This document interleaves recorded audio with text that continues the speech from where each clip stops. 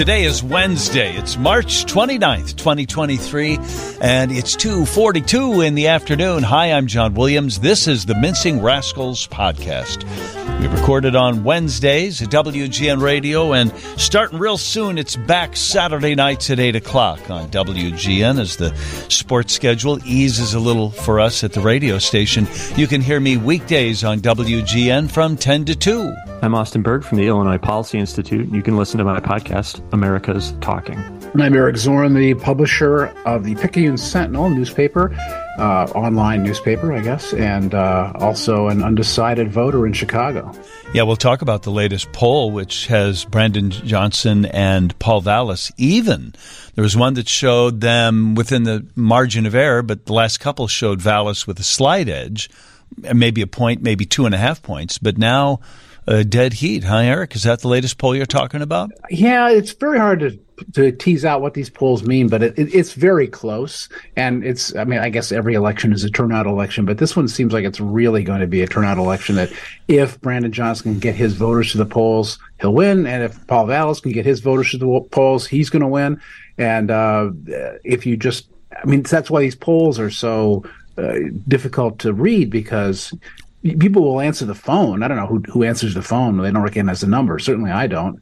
But the people who are answering the phone and giving these answers are these people. They say they're likely voters. But isn't that the kind of thing you would tell a stranger? Who's going to tell a stranger like, no, I'm not a voter? I answered one of these, honestly, a couple weeks ago.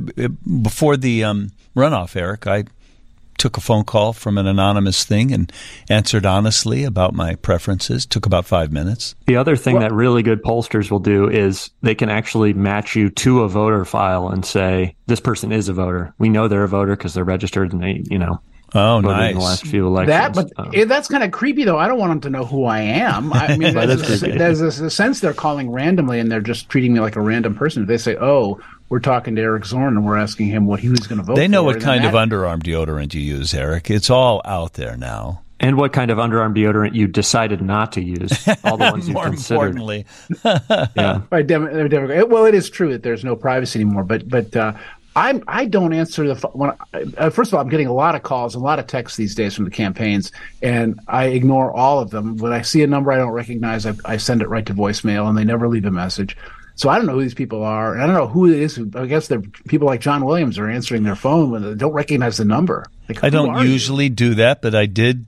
I've got a few phone calls out to agencies or companies lately that aren't in my contacts list. So every now and then you think, oh, is this the people that are helping my mom with the thing? It could be a contractor. Yeah. So then I go, all right, hello. And they go, oh, this will only take 5. Damn. But in general, my attitude about customer service calls or surveys like that is, in the long run, it will make the company better, the service better, the politics better. I don't know. I think that's my level of participation. We got to quit talking about Brandon. He's on the phone now. Hey, handsome. Everybody scramble. Better Brandon is here. They say Brandon is better. This is the better Brandon. You know what? No shade. So the reference to Brandon Johnson, we're just talking about that. There's a commercial on right now, and it's Brandon Johnson, and it starts something like, hi, I'm Brandon Johnson, the real Democrat. I think that's the way he puts it. And I kind of chuckled when I heard that. I thought, okay. And then the rest of the commercial was positive. I care about community, and I like puppies, and it was just a real nice, positive ad. But so I kind of appreciated the subtle dig without going dark. It was a good line. Guys, we just had a reference to, as Eric said, this election is going to depend on who gets the voters to turn out. Vallas will get the older voters and needs them to show up. Brandon Johnson needs more younger voters to show up. Are Hispanics, Austin, the swing group in this election? It could be, but you could also say that black voters are the swing group. I think the conventional wisdom is that if Paul Vallas gets a quarter of the black vote, it's going to be very, very hard for Brandon Johnson to win. So the latest poll from WGN, from Emerson, which is generally a really good pollster, showed Vallas was up 5 or 6 points. In the racial breakdown, it really showed Hispanics were breaking hard for Vallas. So 57% of Hispanic or Latino voters supported Vallas versus just 30% for Brandon Johnson. And I think that comes down to a couple things. I think the number one thing is public safety. Hispanic attitudes in Chicago towards public safety lean much more heavily toward a more quote unquote tough on crime approach. And I think those people are generally breaking for Vallas. And then another interesting one that another very interesting part of this poll was that obviously, as every single poll has shown the last year in Chicago, public safety is the number one issue running away. And when asked, who do you trust more to handle crime in Chicago, Paul Vallas or Brandon Johnson? Vallas 54%, Brandon Johnson 38%. So there's a really big gap between who people trust on the number one issue.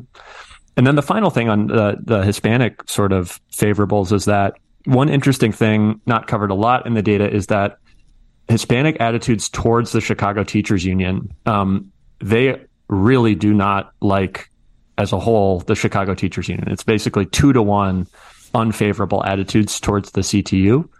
That is Brandon Johnson's biggest backer. It's his employer. They are very involved in the campaign. How much is that actually determining their vote? I don't know, but it's public safety and education. I think those two things are really breaking for Vallas with Hispanic voters. Well, then who's voting for Johnson? Who likes him? I mean, how is it close then? It's white progressives and a majority of black voters. So Brandon Johnson is running away with the black vote right now. So the wisdom is Paul Vallas is right now, according to that WGN poll, about a quarter of black voters are behind Vallas. Obviously, he is touting endorsements from Jesse White, from Alderman Sophia King, who came out this week in favor of Paul Vallas. Yeah, Jay Mall, Bobby Rush. I mean, he is really heavily in TV ads now, playing up these are black Democrats and they support Paul Vallas, and that is because he knows he really has to hold on to some share of that vote. What was the movie that Vallas said was his favorite movie? Black Klansman. Is that what he said? Yeah, and I thought, all right, that's a little heavy-handed, but go ahead and play that card. Did he really say that? I thought that was a joke. I thought that was an Onion story. That's hilarious. Nah, we're telling it as the truth. Wow. Oh, wow, he did. He said Paul Vallas tells the City Club luncheon one of his favorite movies is Black. I did not see that. Okay. Of all the Spike Lee movies today, bruh, Do the Right Thing was right there. Like, at least he didn't say Chirac. Right. Oh yeah, that would. Oh, thank you. Gosh, that would have been even worse. Was anyone on the panel surprised, as I was, by the Sophia King endorsement? And she is the chair of the City Council's Progressive Caucus, and I was surprised that J. Mal Green didn't stay on the sidelines, and I was really surprised that Alderman King came out for Vallas. I didn't quite. That took me aback. I was wondering if that may influence some. I mean, I do know for a fact that it's influenced a couple of people who I talked to about this race who said, "Okay, that does it for me. I'm voting for Vallas," which I was surprised about. But anybody else, or am I alone on an island here? I'm a little surprised that she endorsed anybody. I thought that she was going to be one of the sit-outs. So yeah, that I was a little surprised to see that. I'm not totally surprised that it was Vallas.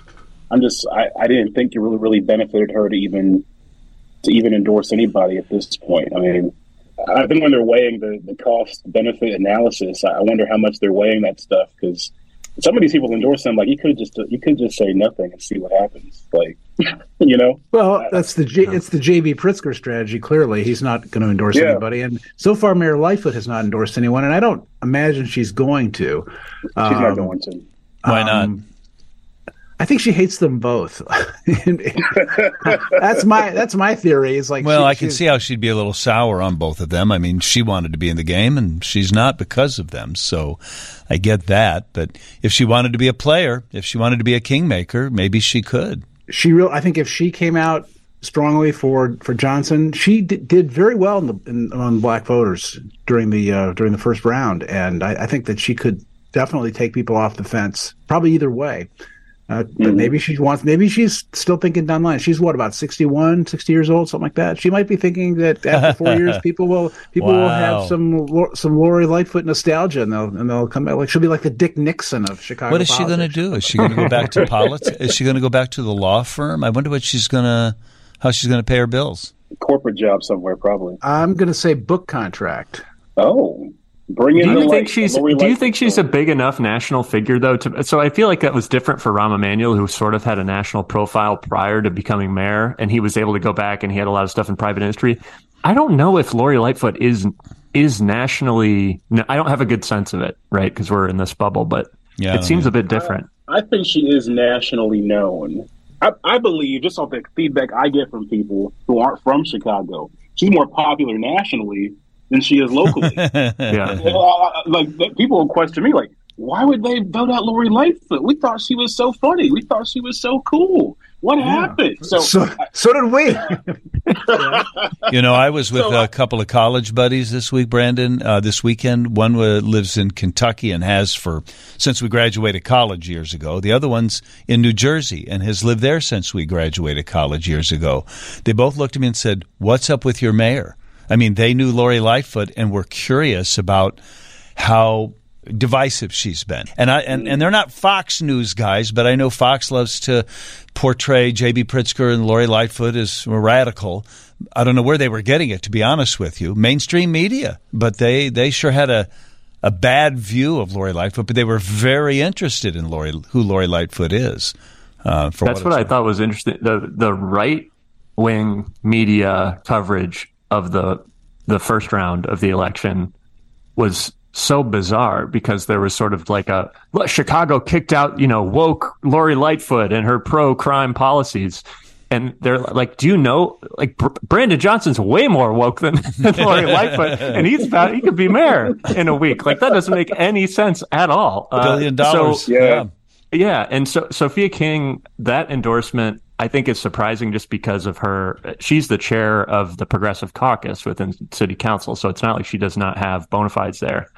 But I think for City Council endorsements, those are 99% about power and positioning, and maybe like 1% about principle. Because you're going to have to work with the next mayor. They're going to have a massive hand in deciding who is committee chairs and a massive hand in deciding what's going on in your ward.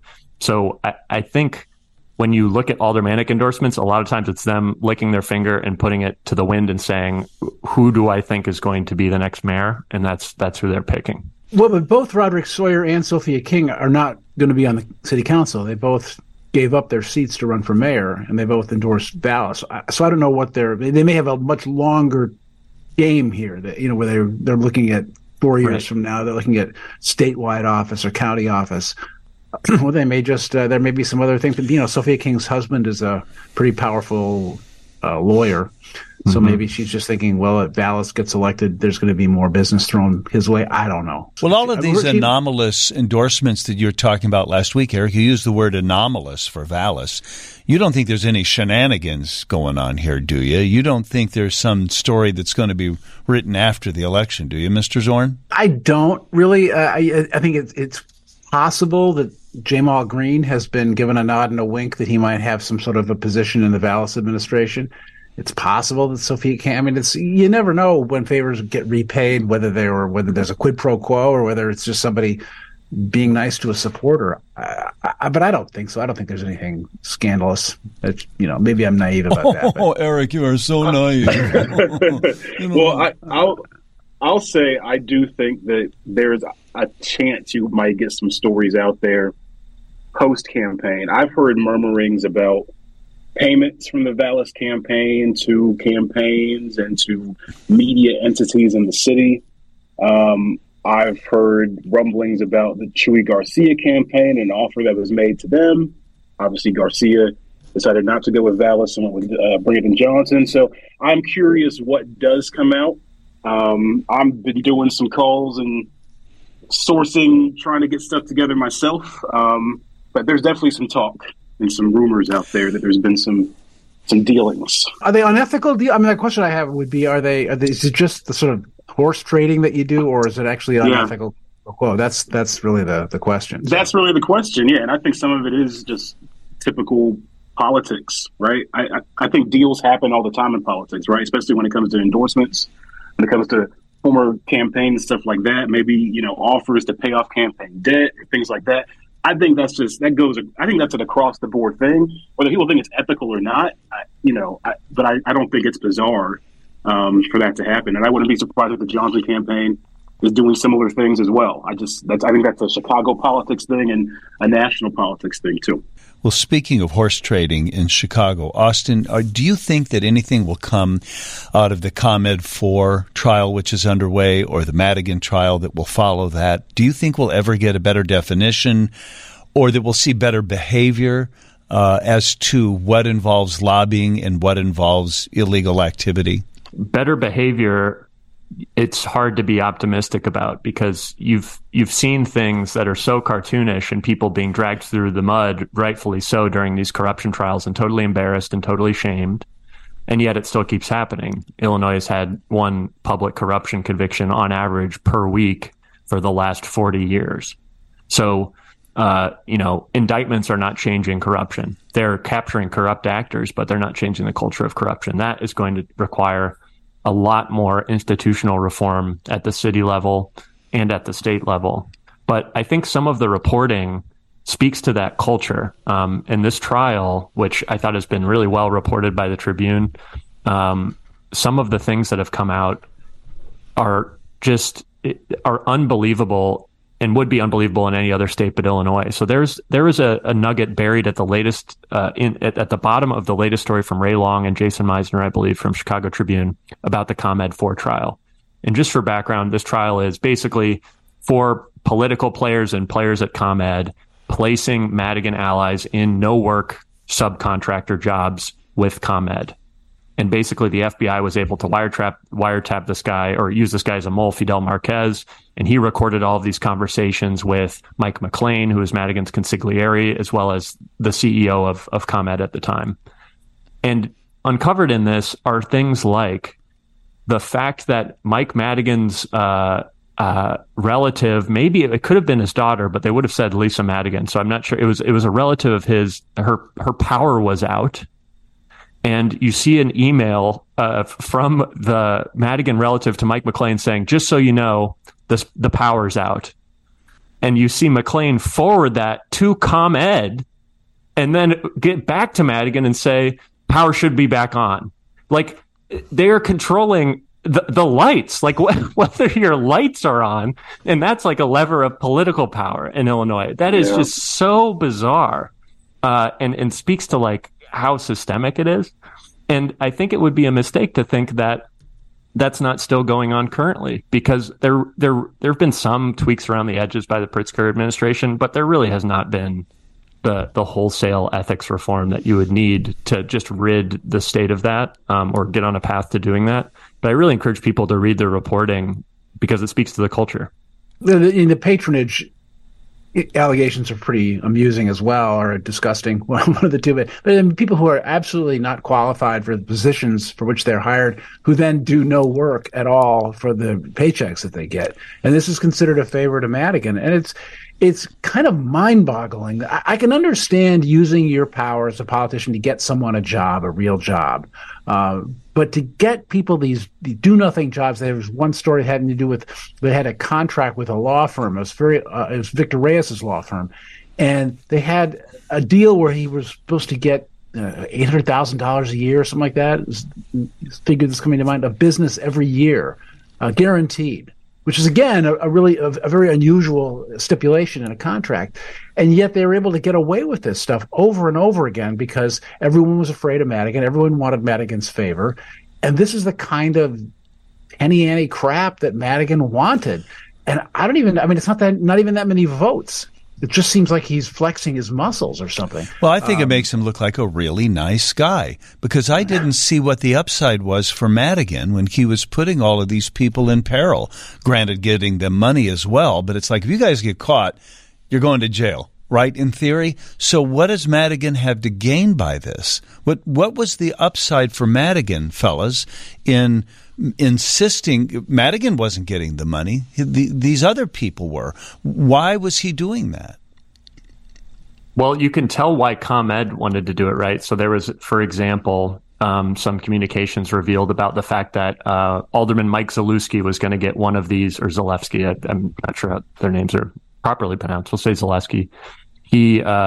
The elder Zalewski got a job, a no-work job, essentially, for ComEd, and they note that the value to ComEd is that his son is the chair of the Revenue Committee. His son, State Rep Mike Zaleski, is head of the Revenue Committee. His daughter, Carrie Zaleski, was head of the Energy Commission appointed by Pritzker. So what happens when you owe someone a favor for your job is that they have the power to take that job away. And that's what Madigan gets out of it. He gets an army, and I use that in quotes. It's not like they're going to go out and shoot somebody for him, but it's an army of people in politically powerful positions who owe everything about their livelihood or their family's livelihood to you. And that's the reason that you do it.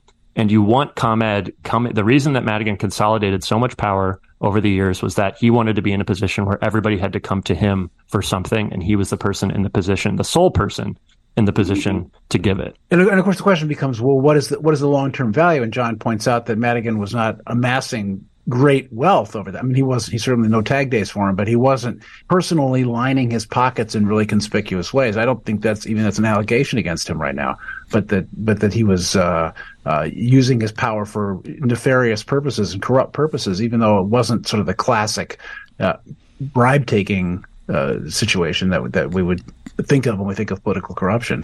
The trial has been a really fascinating look at how business got done and may, as Austin says, may still be getting done in Illinois. And I think that the reason it's been on the front page, but I think the reason people aren't talking about it is that nobody really knows the ComEd 4. I mean, news geeks can name them, probably Jay Doherty and what, how you say the last name? Parmejor. Parmejor, yeah. And that group, McLean, but those are inside baseball names. No one's following this trial the way we followed, say, the Blagojevich trial or the George Ryan trial. That has to be someone a little bit more prominent. And we're going to see that next year, I think. Although there is that possibility that Madigan is now, he's been gone for 2 years now, more than 2 years. And by next year, he'll have been gone for 3 years. And you got to think, and he was never a figure like Blagojevich. Blagojevich would still, if he were on trial again for some other nefarious thing that he might have done, he would still get covered because he's Rod Blagojevich. He was such a character.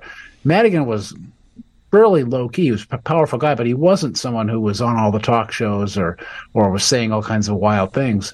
So I don't know. I just don't know how engaged the public's going to be next year at this time when the presidential campaign is in full swing. Are people going to be glued to the Mike Madigan trial coverage? I don't know. Well, I'm not a geek for that stuff, but he wouldn't take the stand. He wouldn't take the stand, would he? Because I'd love to hear him testify in his own defense. That'd be great TV. Okay, and I would also love to I think it would be very interesting to hear how he pulled the strings, who was answering to who, just how he did it. You don't think that sells, huh, Eric? I'm not convincing anybody that this is going to be Rock'em Sock'em radio or TV? Well, I think people kind of just shrug and say, well, that's Chicago politics for you. It just confirms what I thought, right? It confirms what I thought or what I know. And I think when you have a mayor's race going on, and like you said, 2024, we're going to have a presidential contest going on. And, DNC might be here in Chicago and RNC looking like it's in Milwaukee. Yeah, I think the news real estate is going to be tough for it to break through.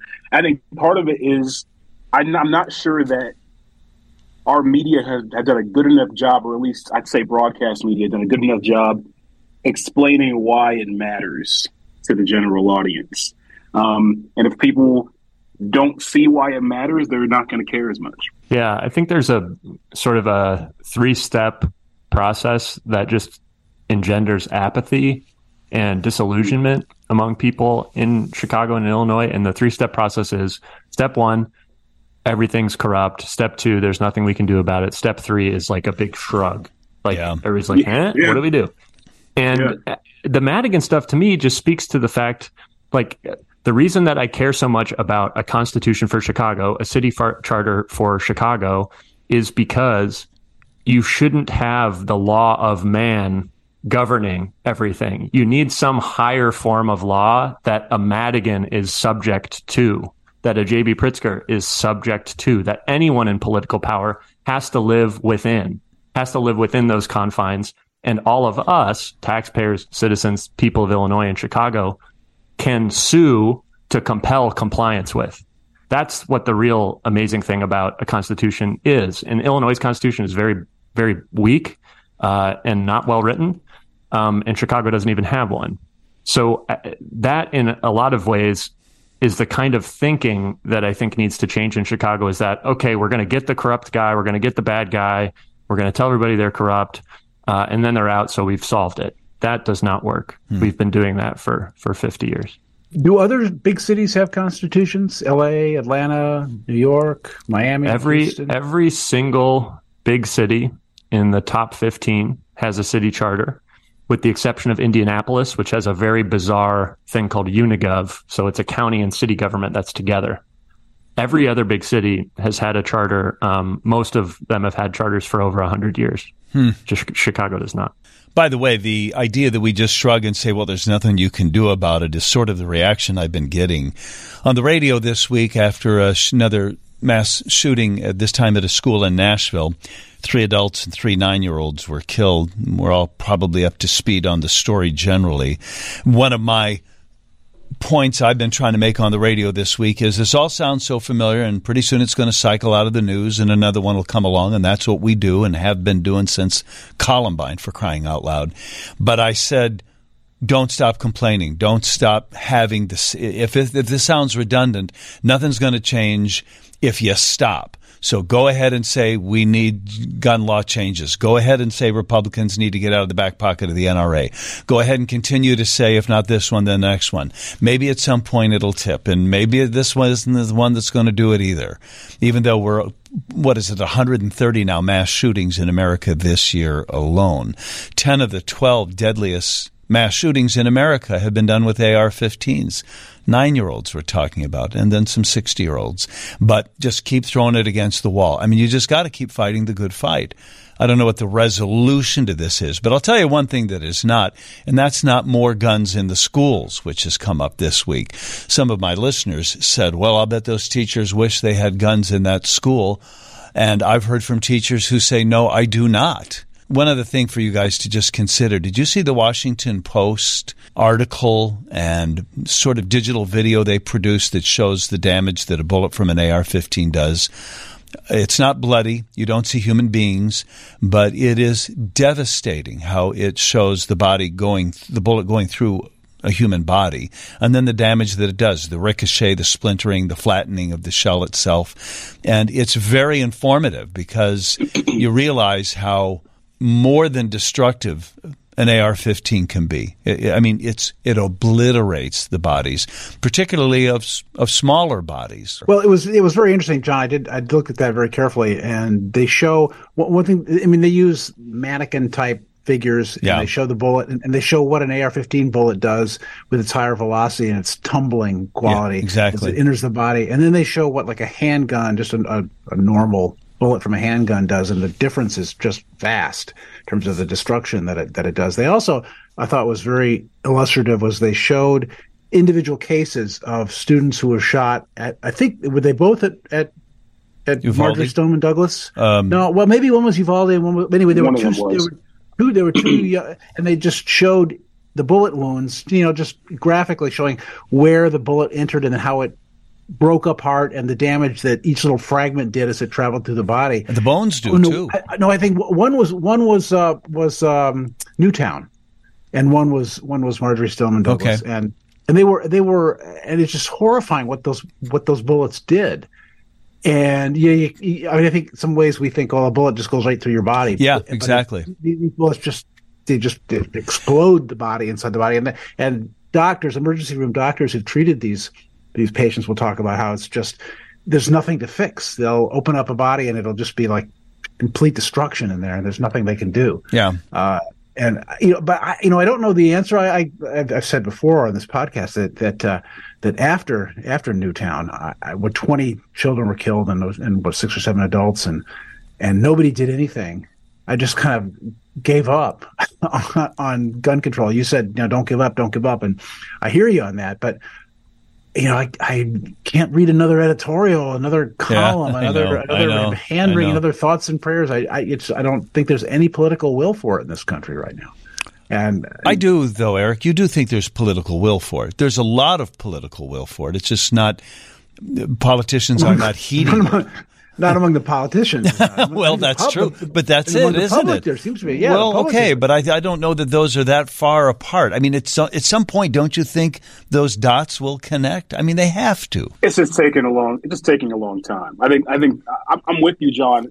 I think that MLK had this quote: "The moral arc of the universe bends toward justice." I think eventually, people will at the ballot box look at who is prioritizing gun safety and who isn't, and because we're seeing majority of Americans want rational gun reform and some changes to the gun laws, and we're just not seeing it. We're seeing defiant senators and congressmen when it comes to it. Yeah. So I think the more we see stuff like this happen, and the more that we cry out, "Hey, we got to do something about this," I think eventually something happens. I think the issue is it just keeps happening at such a rapid rate. And it's just tough to wait till the next election, and the next 5 elections for that change to come. It's very slow to happen, as most change is, honestly. But I like that you're saying, hey, we need to not despair. We have to keep our heads up and keep fighting. And we have to keep saying this is a problem. We have to keep highlighting how this is a uniquely American crisis. No other major country has a mass shooting issue like we do. Australia, Britain, New Zealand, Canada, all of them. They enacted gun measures so that this stuff doesn't happen.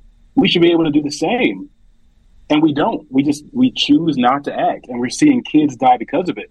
And that Washington Post piece, incredible piece of journalism, but I'm just so dismayed and really just let down that we even need it. That it takes something like that to try to rationalize to people that kids are getting gunned down. This is bad. It's frustrating, but I do think eventually there will be change. The tough part is it's just not coming soon enough. We need action immediately. And unfortunately, there are 300 million AR-15s or something, some incredible number like that that are out there, and every day there are more and more. And when we ever get even close to controlling them somehow, the sales go through the roof. Yeah, right. That many people hold quite That's dear, a good point. And it's very true that 99.9% of people who own those guns use them for blinking tin cans or shooting varmints on their property, or just keeping them in a closet for the feeling of protection that it gives them. And a very, very, very small number of people use them for ill. But boy, when they do use them for bad purposes, the stories are horrible. Go ahead. Go ahead, bro. Well, I'm just going to say, who needs an AR-15? I know people that hunt. I have uncles that hunt. They don't use AR-15s. It just doesn't seem like a practical weapon for hunting. You're just going to shoot off multiple rounds and to completely destroy a deer? Like, it doesn't make much sense when I hear the refrain, "Oh, it's for hunting, blah, blah, blah." Who's using that for hunting? What practical use is there for an AR-15 if not for war and for death and destruction? That's literally what it's for. I don't see the point. I really don't. There's other guns out there you can use if you want to hunt or take down something that's in your yard or something. Multiple rounds out of a high magazine thing like an AR-15. Why do you need that? Why would you need that as a citizen of the United States? I don't get it. To Eric's point, where the rubber meets the road on this issue is that there are millions of these weapons in the U.S. today. And that really, when researchers looked at, okay, when we had an assault weapons ban from 94 to 2004, yep, why was there no difference in mass shootings and violent crime? And one of the reasons is these weapons exist in mass in the U.S. today. And I don't think even the most staunch gun control advocates would like to live in a place where somehow those weapons are like repossessed or taken in or made illegal, or you're coming after the people who have those. I don't think anyone wants that. But I think a different approach is necessary, because the knee-jerk reaction to this is assault weapons ban every single time, and it goes nowhere. And the solution that I keep thinking of is something related to the liability of the actual gun owner. I've not seen, that doesn't mean it doesn't exist, but in the reporting of this tragedy where this person got these weapons, but if they got them from someone who owned them, who wasn't taking care of them, who through negligence or lack of safety, allowed these to get into the hands of the wrong person, that person should be held responsible for that. Well, these guns were purchased legally. They are complicit. But the guns in this shooting were legal. By the shooter? That's my understanding. Okay. Yeah. So when I didn't know that. So I do think when you talk about the proliferation of assault weapons, it's sort of Pandora's box. These weapons exist and will exist for the rest of our lifetimes in our country. Right. It's more about assigning responsibility for their use. And then I think also the other thing, and I was thinking about this in the wake of the Highland Park shooting, which I don't know about you guys, but it's crazy to think that was less than a year ago. Yeah. That seems like 3 or 4 years ago now. But in that case, and it seems like in this case, again, a young person who is clearly living in a psychological hell evident to everyone around them and did not get the help or support that they needed. And I think too oftentimes we can look to government for the solution to these things, when oftentimes the most valuable action we can take as individuals relates to actually reaching out to those people who we see that are in trouble or that are struggling with some kind of mental health crisis.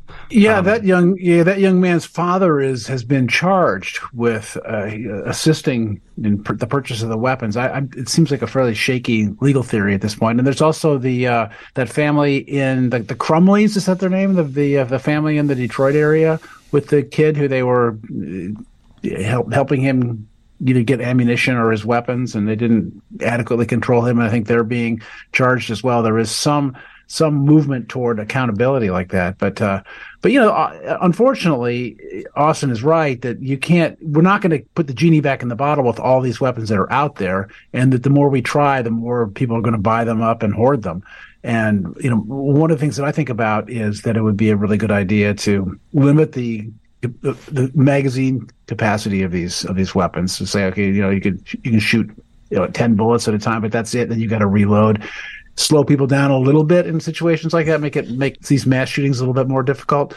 I also don't have any problem at all with registering these weapons and making sure that we know where they are and who has them, to treat them more like automobiles, like you got to be licensed to have one. I know that this drives people crazy and they think that it's the government coming together, but to circle back a little bit to what Brandon was saying about these are weapons for war, for hunting people and so on. That's not a bug. That's a feature for a lot of people who have them. But they are genuinely worried that the government is going to come and seize their property, seize their guns, take their women folk. I don't know what they think, but they do see these weapons as guardians of their freedom, and they see themselves as part of like a citizen militia that keeps the government in check. So the idea that these are weapons of war is the point, right? Yeah, but who said that mindset has to win? So why does that have to prevail? I mean, that's not going to happen. That's not it. And they can genuinely think that, but why do I have to defer to that? How about they defer to me? Frankly, Eric, I don't even care if we did have a confiscation or buyback program. Austin brought that up a minute ago, and he said nobody wants to go there. I wouldn't. Buyback is a lot different than confiscation. Either way, I don't care if we came in the dark of night and stole them from you. I know I'm being radical there, aren't I, Austin? But I mean, yes, yes, you are. And there goes your bid for public office. Fine. Actually, I think I could get elected. I'm telling you, there's more people that think like me. Truly, there is. Yeah. I mean, this idea that there's no political will for that. Yes, there is. It's just not with the politicians. Everybody is so pissed off about this and angry about this. And even if it was not all that effective, if we just did something about the AR-15s, these weapons that, like Brandon says, you don't have to have. The government's not coming for you. And if they are, go get your musket. It's no panacea. We'd still have suicide by guns. We'd still have we'd have handguns, people shooting each other out of cars in Chicago. But I would feel really good about our ability, if we did something about those damn AR-15s. Well, I suppose one thing that people are going to tell you is that in terms of the actual number of dead bodies associated with these weapons, the AR-15s, these assault-style weapons, these military-style weapons, are really fairly minor in terms of the damage they do. That by far more people are murdered and commit suicide with handguns, that the body count for the handguns is much, much higher than these cosmetically horrible weapons. Yeah, and it's an act of terror on the country too, right? So maybe the body count isn't as high, but do you look two ways now when you go to a parade? Do you look two ways now when you're in a crowd? So Austin, just because you and I don't seem to be on the same page entirely on this, what direction then should we go? Like, what do you think is the most hopeful thing for us to even lean into? I think liability is something that has broad support and isn't as alienating of an issue. Now, does that mean the NRA is going to get behind it? Probably not. But there is cross-partisan or whatever, cross-ideological you mean like insurance support liability? Of that. Something like, well, more so like legal liability for the crimes committed with weapons that are in your ownership. So I think that's basically it. And that's why I don't love knee-jerk partisan responses like we saw, however true you may think that they are, not helpful. Yeah, exactly. Are not helpful in ultimately getting a solution for that, I don't think. And the proof of that is in the last 20 years of this debate. Well, there are some other controversies in the news, but these are the ridiculous, where this has been the tragic and the sublime. But I did want to bring three stories up in rapid fashion. There are some outright silly controversies in the news this week as well. Number one, a Wisconsin school administration has cut a Miley Cyrus, Dolly Parton song from a children's Mother's Day performance. The song is Rainbow Land. Since rainbows are synonymous with the LGBTQ plus community, the school said that the lyrics could be deemed controversial by some. So the song has been cut. We're talking about first graders who should not sing, according to Waukesha County School, "Wouldn't it be nice to live in paradise where we are free to be exactly who we are, living in a rainbow land where you and I go hand in hand." I believe we can start living in a rainbow land. Living in a rainbow land where you and I go hand in hand. Where I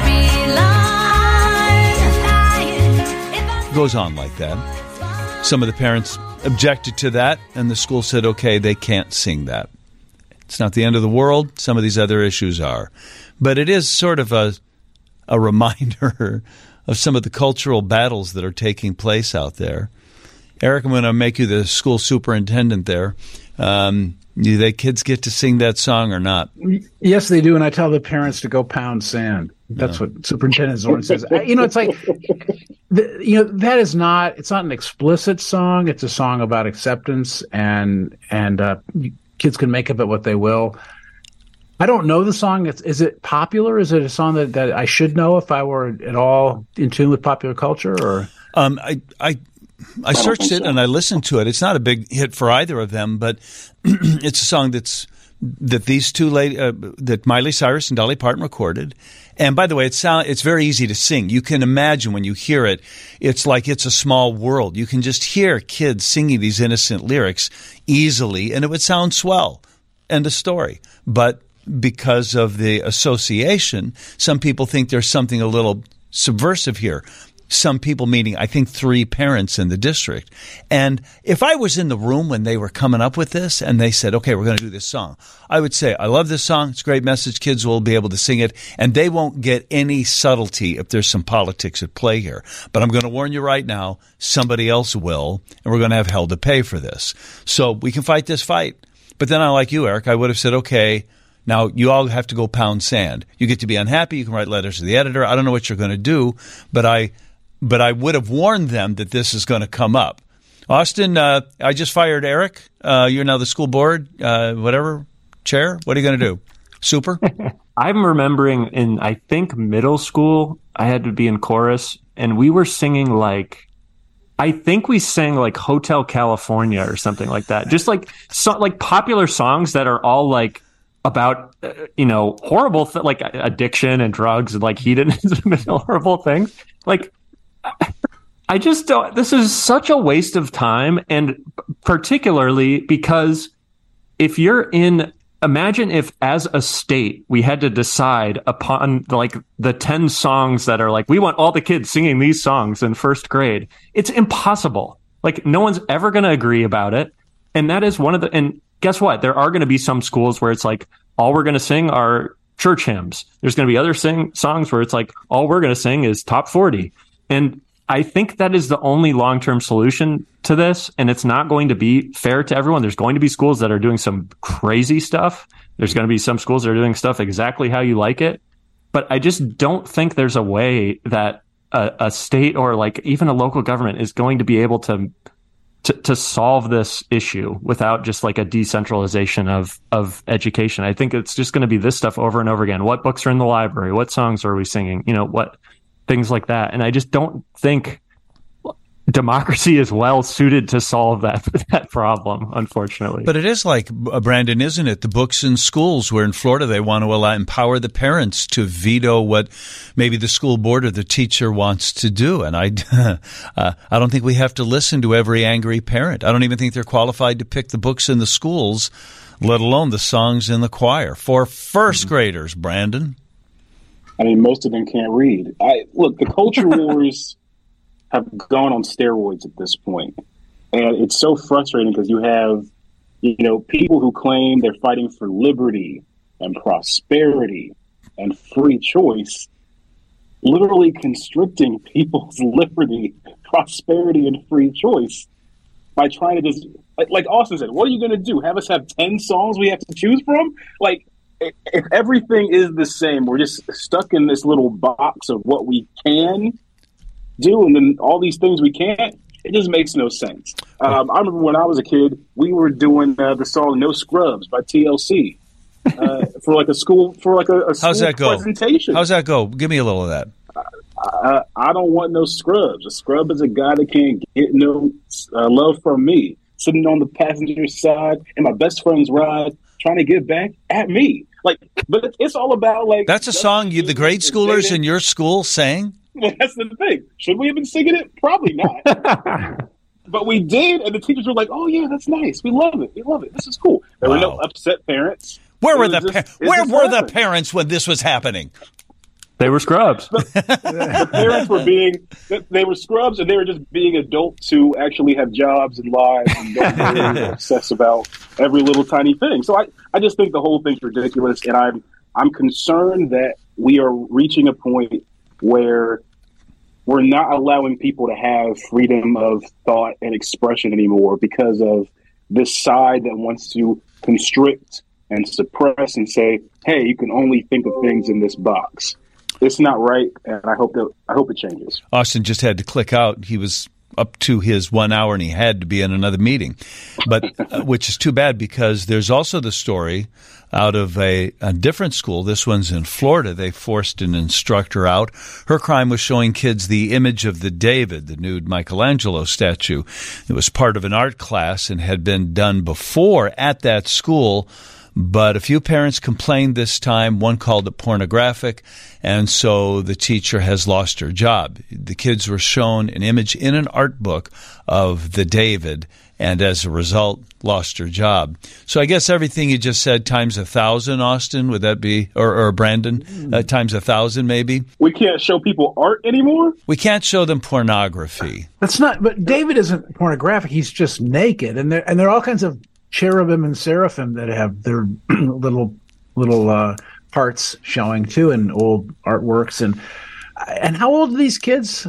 First graders. What grade was this? Well, in this case, the David kids were in sixth grade.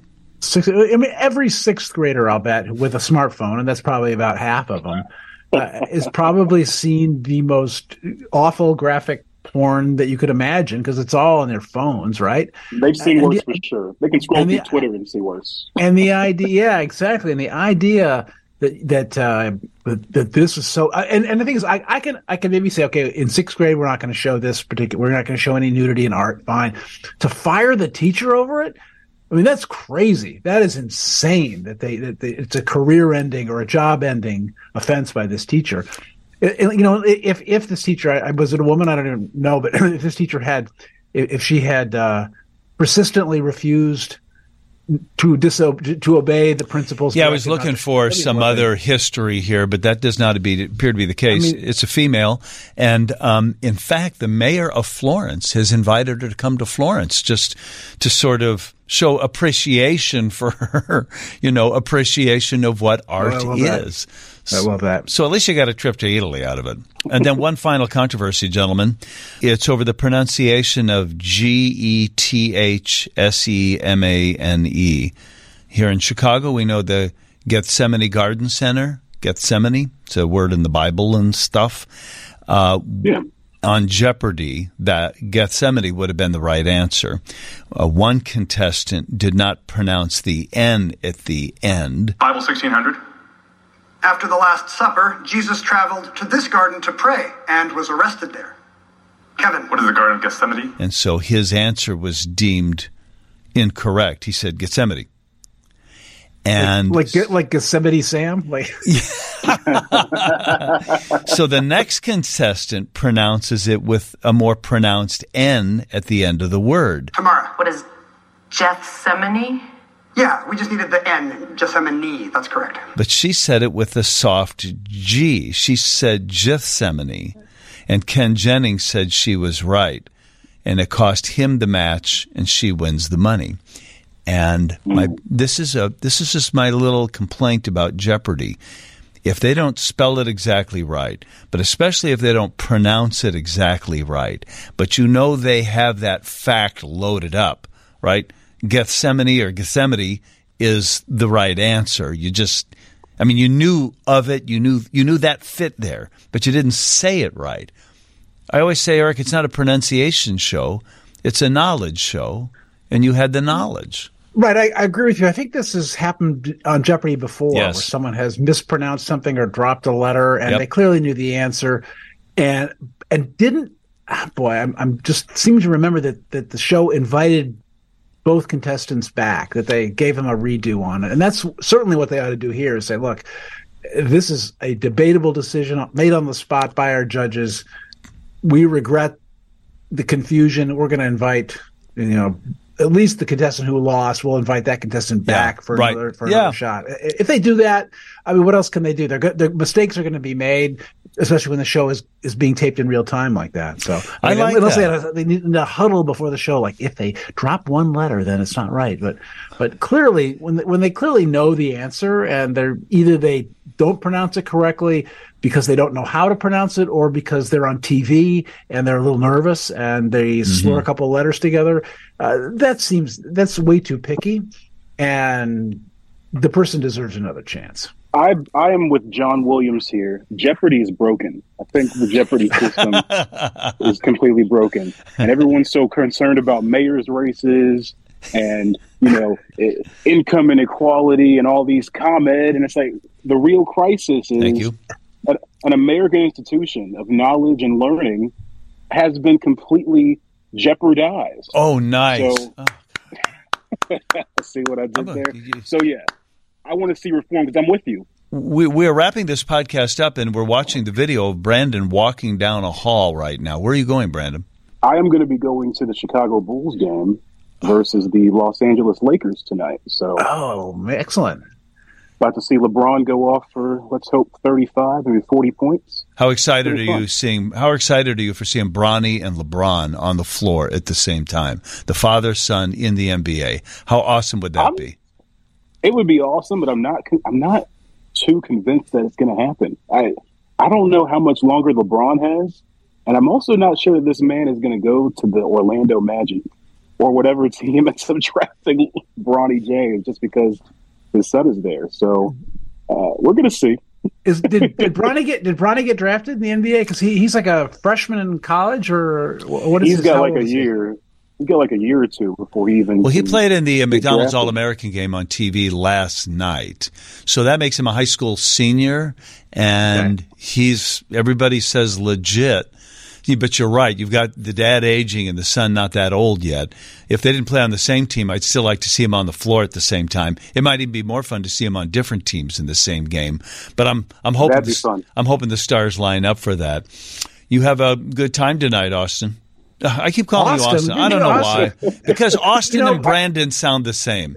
Brandon, I know well, we they look so familiar. and they We and they so look similar, alike. right? They really look alike. Hey, I know. Speaking of guys with massive beards, have we discovered yet who wins the reader poll? April 6th reader poll. I know Brandon's cleared his schedule for his acceptance speech or his concession speech.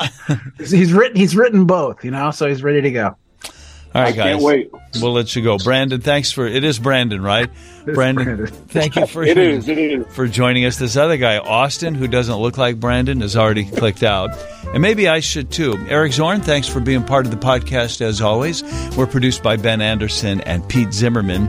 And I'm Jim Williams. We'll drop another podcast on you next week.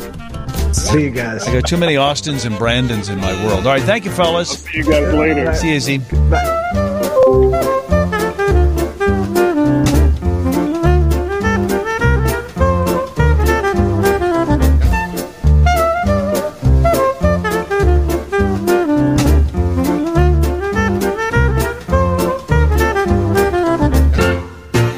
Subscribe to the Mincing Rascals podcast on iTunes or the Google Play Music Store. You can now also follow us on Spotify, or you can keep listening online at WGNradio.com.